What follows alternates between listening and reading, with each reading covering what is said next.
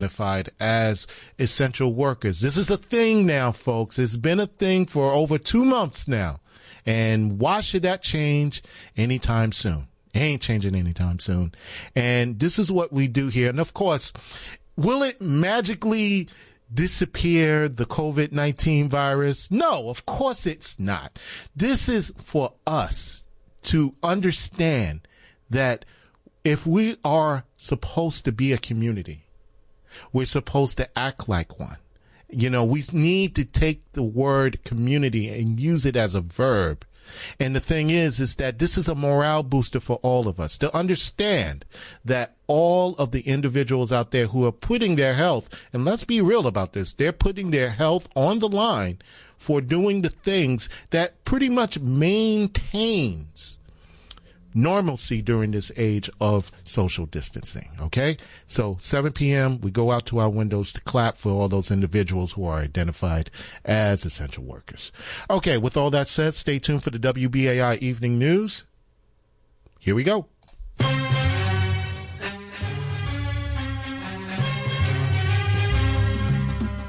Good evening. In the news tonight, China's top medical advisor warns of a second wave of coronavirus infections in his country.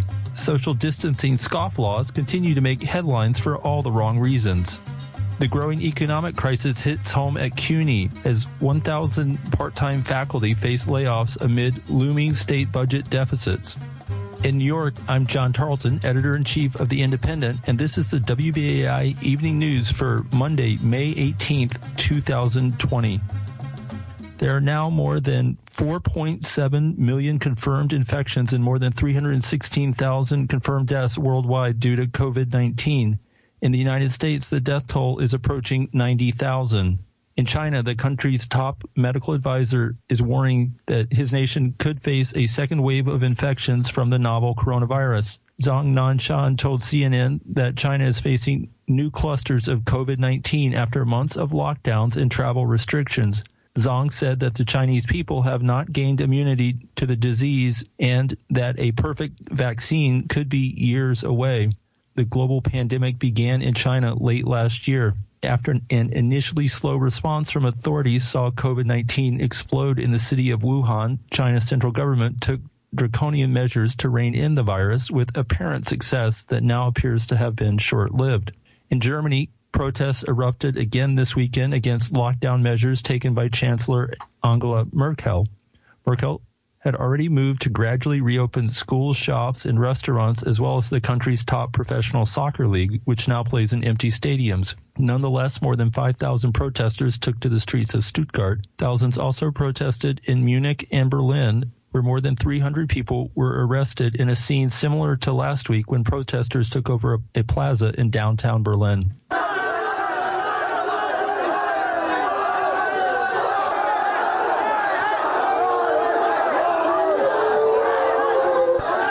Many anti-lockdown protesters espoused conspiracy theories and anti-vaxxer positions. Some waved signs that drew on anti-Semitic tropes, such as blaming billionaire financier George Soros for the pandemic.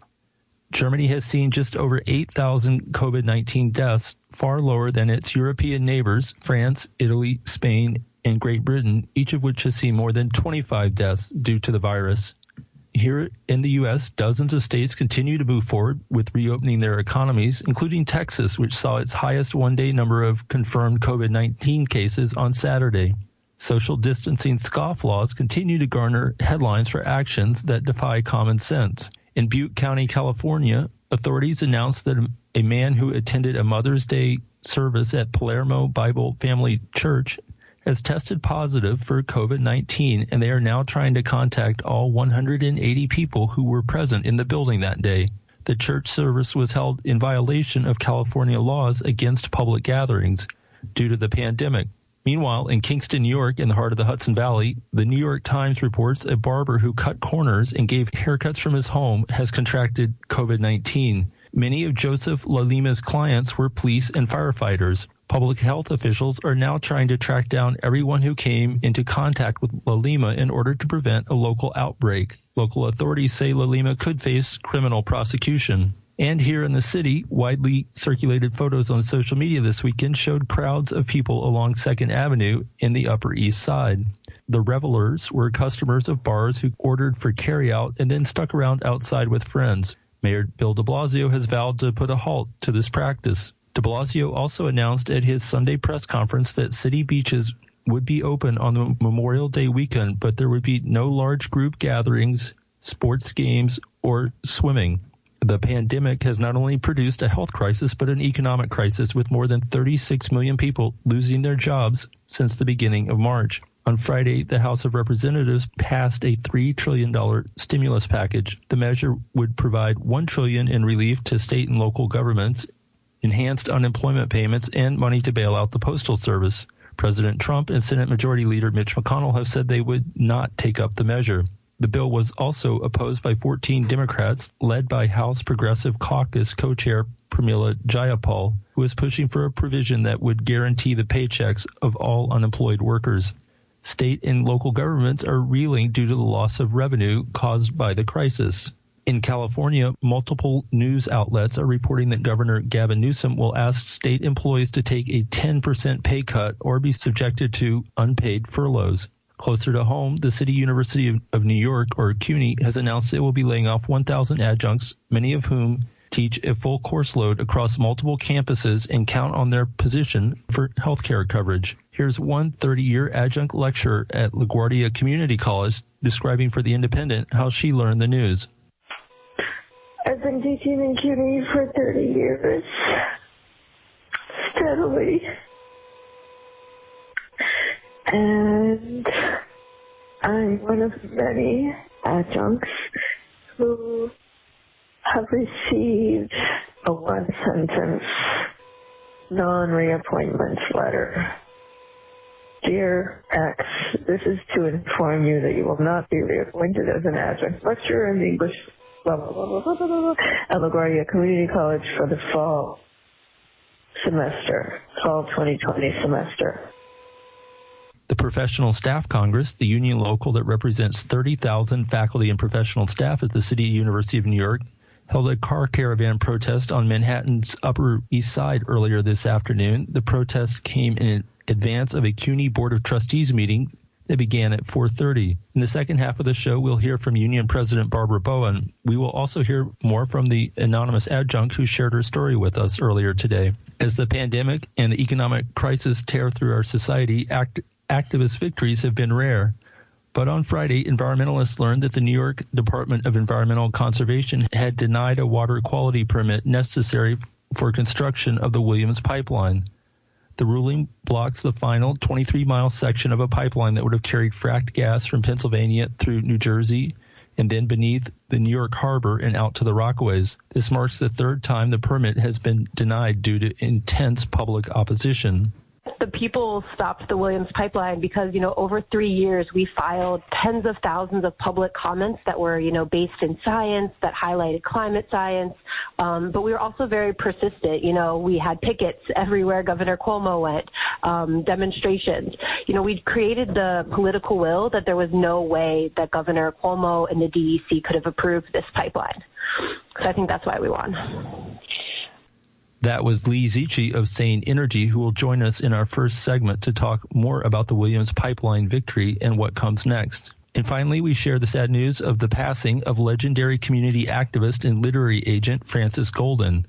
Golden, 96, died on Saturday from COVID-19. In the late 1950s and early 60s, Golden played a leading role in the fight to save much of what is now known as the East Village from a Robert Moses urban renewal plan that would have demolished much of the working-class neighborhood. In 1959, she co-founded the Metropolitan Council on Housing, the city's oldest and largest tenants' rights organization. Golden also founded her own literary agency that published works by Mumia Abu-Jamal, Adrienne Rich, Dorothy Allison, and Barbara Kingsolver, among others. Golden was also the co-editor of Imagine, Living in the Socialist USA, a 2014 anthology that anticipated the resurgent socialist movement we have seen in recent years. When I interviewed her at the time and asked what she would do with any profits made from the book, she said, "I will use them to help free Mumia." We'll have more after this short break.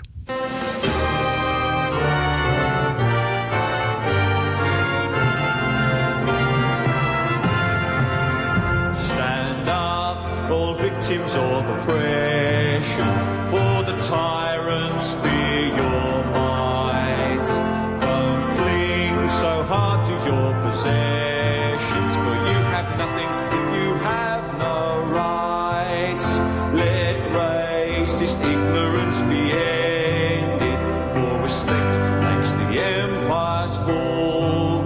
Freedom is merely privilege extended, unless enjoyed by one and all.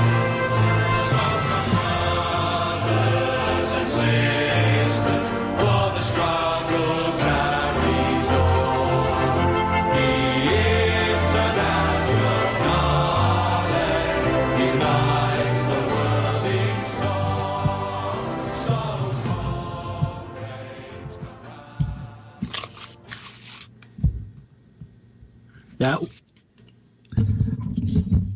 That was the Internationale as performed by Billy Bragg. You are listening to the WBAI Evening News presented by The Independent, New York's progressive newspaper and website, now in its 20th year of publishing. I'm John Tarleton, the Indy's editor-in-chief.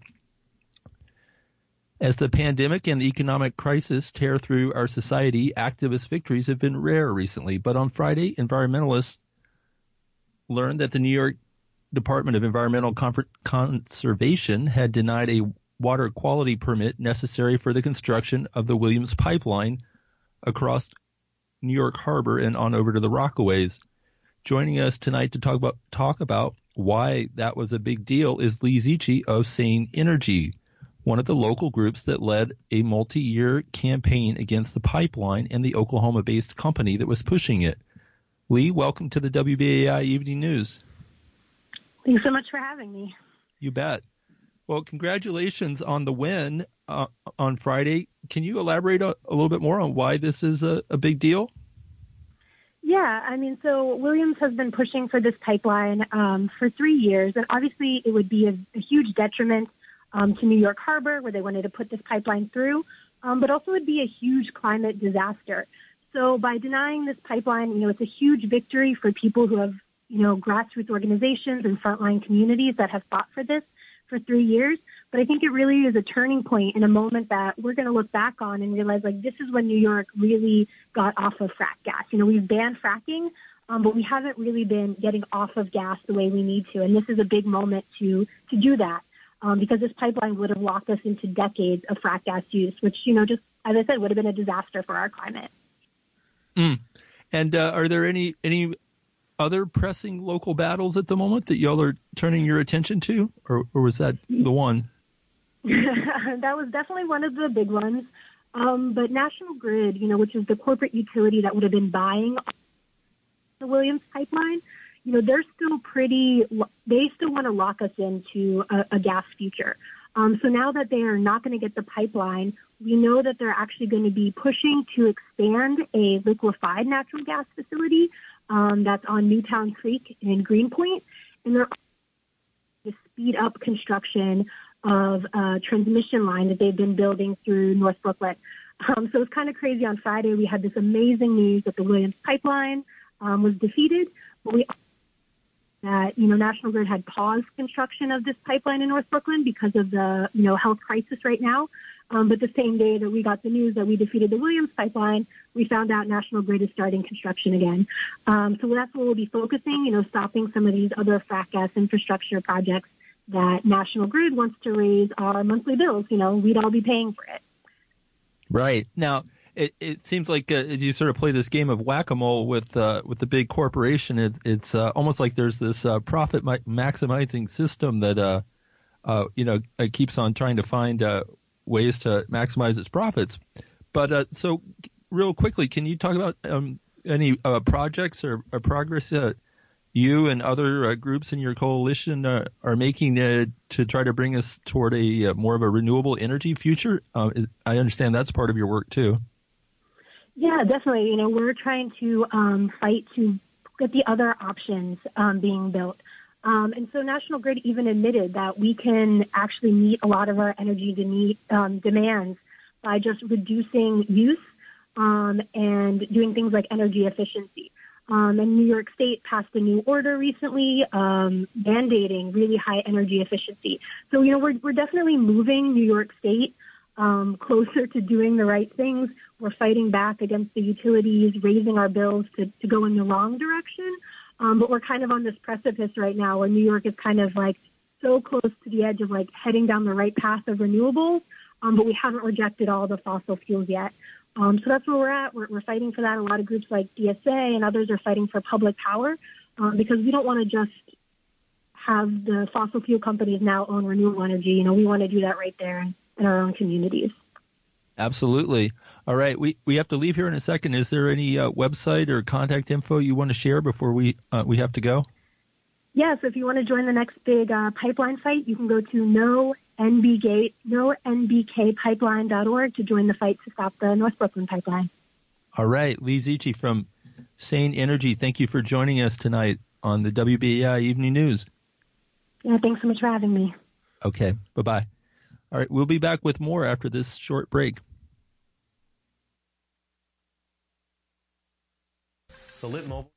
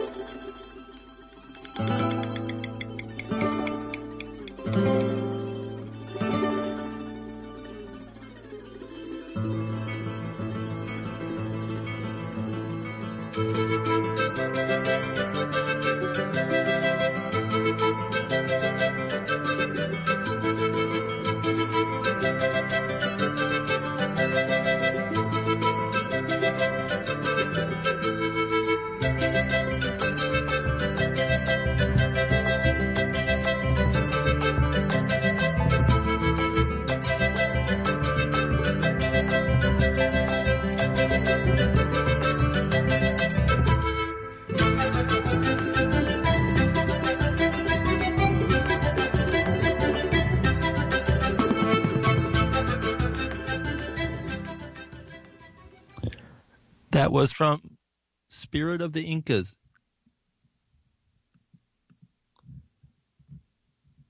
That was from Spirit of the Incas. You're listening to the WBAI Evening News presented by The Independent, New York's progressive newspaper and website, now in its 20th year of publishing. I'm John Tarleton, the Indy's editor-in-chief.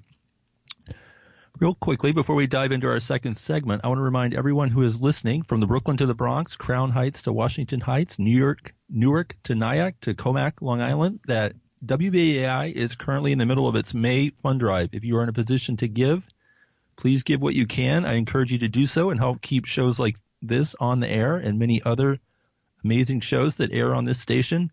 To give, you can call 516-620-3602 or go to WBAI.org and use your credit card. Now, moving to our second segment, state and local governments are reeling due to the loss of revenues caused by the coronavirus crisis. In California, Governor Gavin Newsom will reportedly ask state employees to take a 10% pay cut or be subject to unpaid furloughs.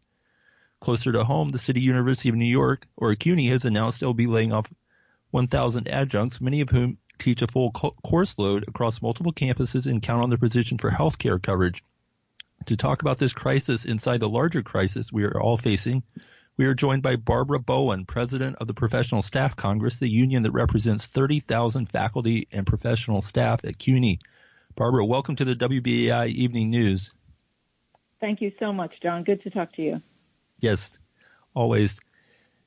Now, during our headlines at the top of the hour, which you may have missed, but we heard a clip from a 30-year adjunct at CUNY who's also a loyal reader of The Independent, and she described receiving a one-sentence letter of non-reappointment that most likely marks the end of her career at CUNY.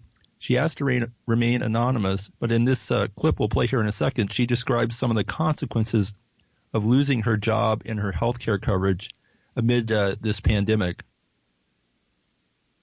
It's terrible. Shall we listen to the clip? Is that income? without health coverage, which I rely on. I'm in my 60s.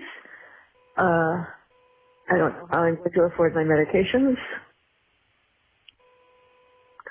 We're all up in the air, and I never imagined that this would be the way my 30-year career at CUNY would end. So, Barbara, can you describe what the union is doing to help adjuncts who are being laid off, and also the scale of what's happening at this time, as there are hundreds of others like this person who are in the same leaky boat?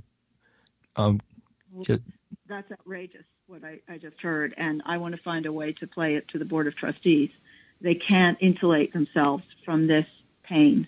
What's happening at CUNY is completely unnecessary and outrageous. There are the state funding for CUNY in this current year's budget was more or less the same as last year, in fact, slightly higher. There's a slight change in the city funding. There was a mid-year cut of $20 million, but the funding in general is staying stable. So at this moment, there is no justification for cuts. And the union's position is that in a pandemic, when the whole federal government's push, and even we hear from Governor Cuomo, the importance of keeping everyone on payroll, CUNY must immediately rescind the layoffs like the one we just heard about. Which, I mean, that is disgusting to treat somebody that way. And CUNY must make no layoffs in this budget cycle and in the pandemic. They have until May 29th to send notification of fall appointments for current adjuncts. Some have already received continuing appointments. Some are on 3-year appointments that the union has bargained for. But some, like the woman we just heard, have been treated by the university. They have served and held up for how many years did she say? 30 years. 30 years. Like 30 years. Adjuncts have sustained CUNY while the ground was cut underneath from CUNY, while city and state budgets plummeted, and while students poured in. And what sustained CUNY? Adjunct labor. And then that they turn around and treat her like dirt is shameful. And the union takes the position, and we are fighting for the position, that it is unacceptable, unnecessary, and it has to stop. There are alternatives. CUNY is doing this before even producing transparency about the budget, before even giving a public accounting of how they are spending $237 million in new federal stimulus funding, before talking about any of their existing budget reserves or any other possible cuts that could be taken. They just went straight to layoffs of adjuncts. It's unconscionable. And can you talk about why CUNY is important at this time when we're in a public health crisis, an economic crisis, for people who are thinking, well, there's a lot of budget deficits headed our way. Why not take the axe to an institution like CUNY and other public sector institutions? What would be your response? Why does CUNY matter at this moment? I think CUNY matters more than ever before. And actually, if you listen to labor representatives and community representatives from all over the city, I've been on some panels in the mayor's office and other places, they speak immediately about the importance of CUNY in an economic recovery. I mean, I think it's pretty well established that this horrible virus has also exposed what is horribly wrong with so-called normalcy in this country. It's exposed the deep structural racism and inequality, the unequal labor conditions, unequal pay, unequal access to health care and all kinds of other care, and the racial formation of those inequalities. The communities that CUNY serves are exactly the communities that have been hardest hit by COVID-19. They are the essential workers who are out there working in grocery stores or home health aides or driving the subways. That's the families of our CUNY students. They're suffering tremendous losses. And for any kind of recovery to take place, New York has an incredible resource, and that is the largest urban university in the country. CUNY should play and could play a critical role in recovery. There will be thousands of people who want to come back to college or start college to get new skills, to get a degree, people who've lost their jobs, people who need to find new ways to enter the workforce. That is exactly what CUNY does. And what the trustees and the chancellor should be doing right now is calling for an expansion of CUNY, not a contraction. And that's not an unrealistic pie-in-the-sky position. During the Depression, 3 new CUNY colleges were started, Brooklyn, Queens, and Lehman, in a deep depression in the 30s. There is no similar vision coming now from the CUNY administration, and they're missing a critical chance, not just for CUNY, but for the whole city and the whole country to have an engine for renewal and an engine that could do something to work against the horrible inequalities that the coronavirus exposed. Many people knew about them already, but some didn't, and the coronavirus has made them inescapable. CUNY has a unique role to play in this moment, and for the trustees and the board to be allowing it to be crushed right now, to be rolling out the welcome mat to destruction, it's unconscionable. Do you think they're doing this at the behest of Governor Cuomo? You'd have to ask to speak to them, and I do seriously say that. Governor Cuomo's budget director is on the board.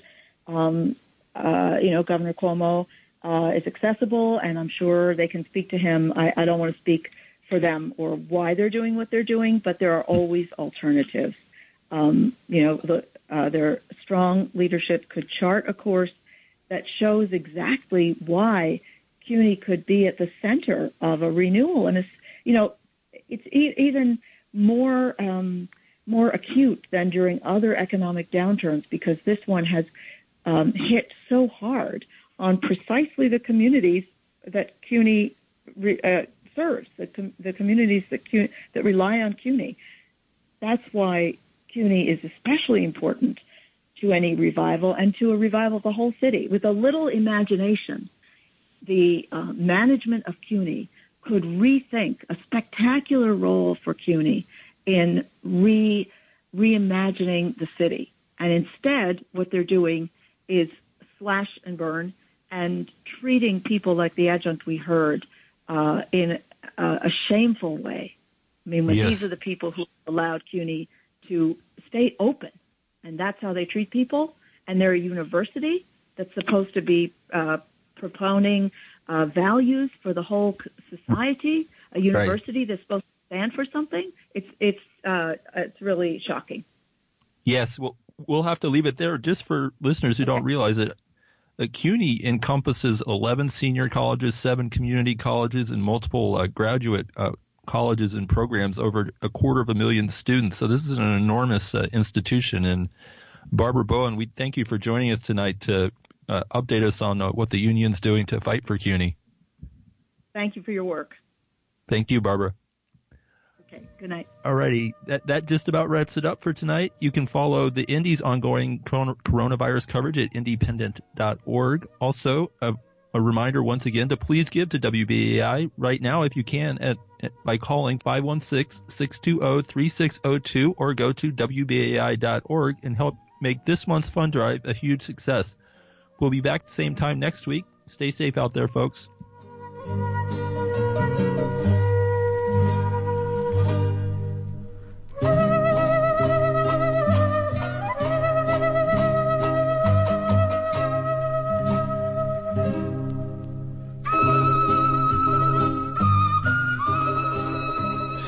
All right.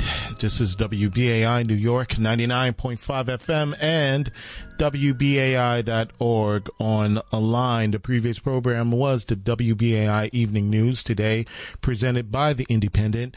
And these are one of the shows that you will get here at WBAI on a regular basis, where perspectives that are presented to the listening audience is not usually heard.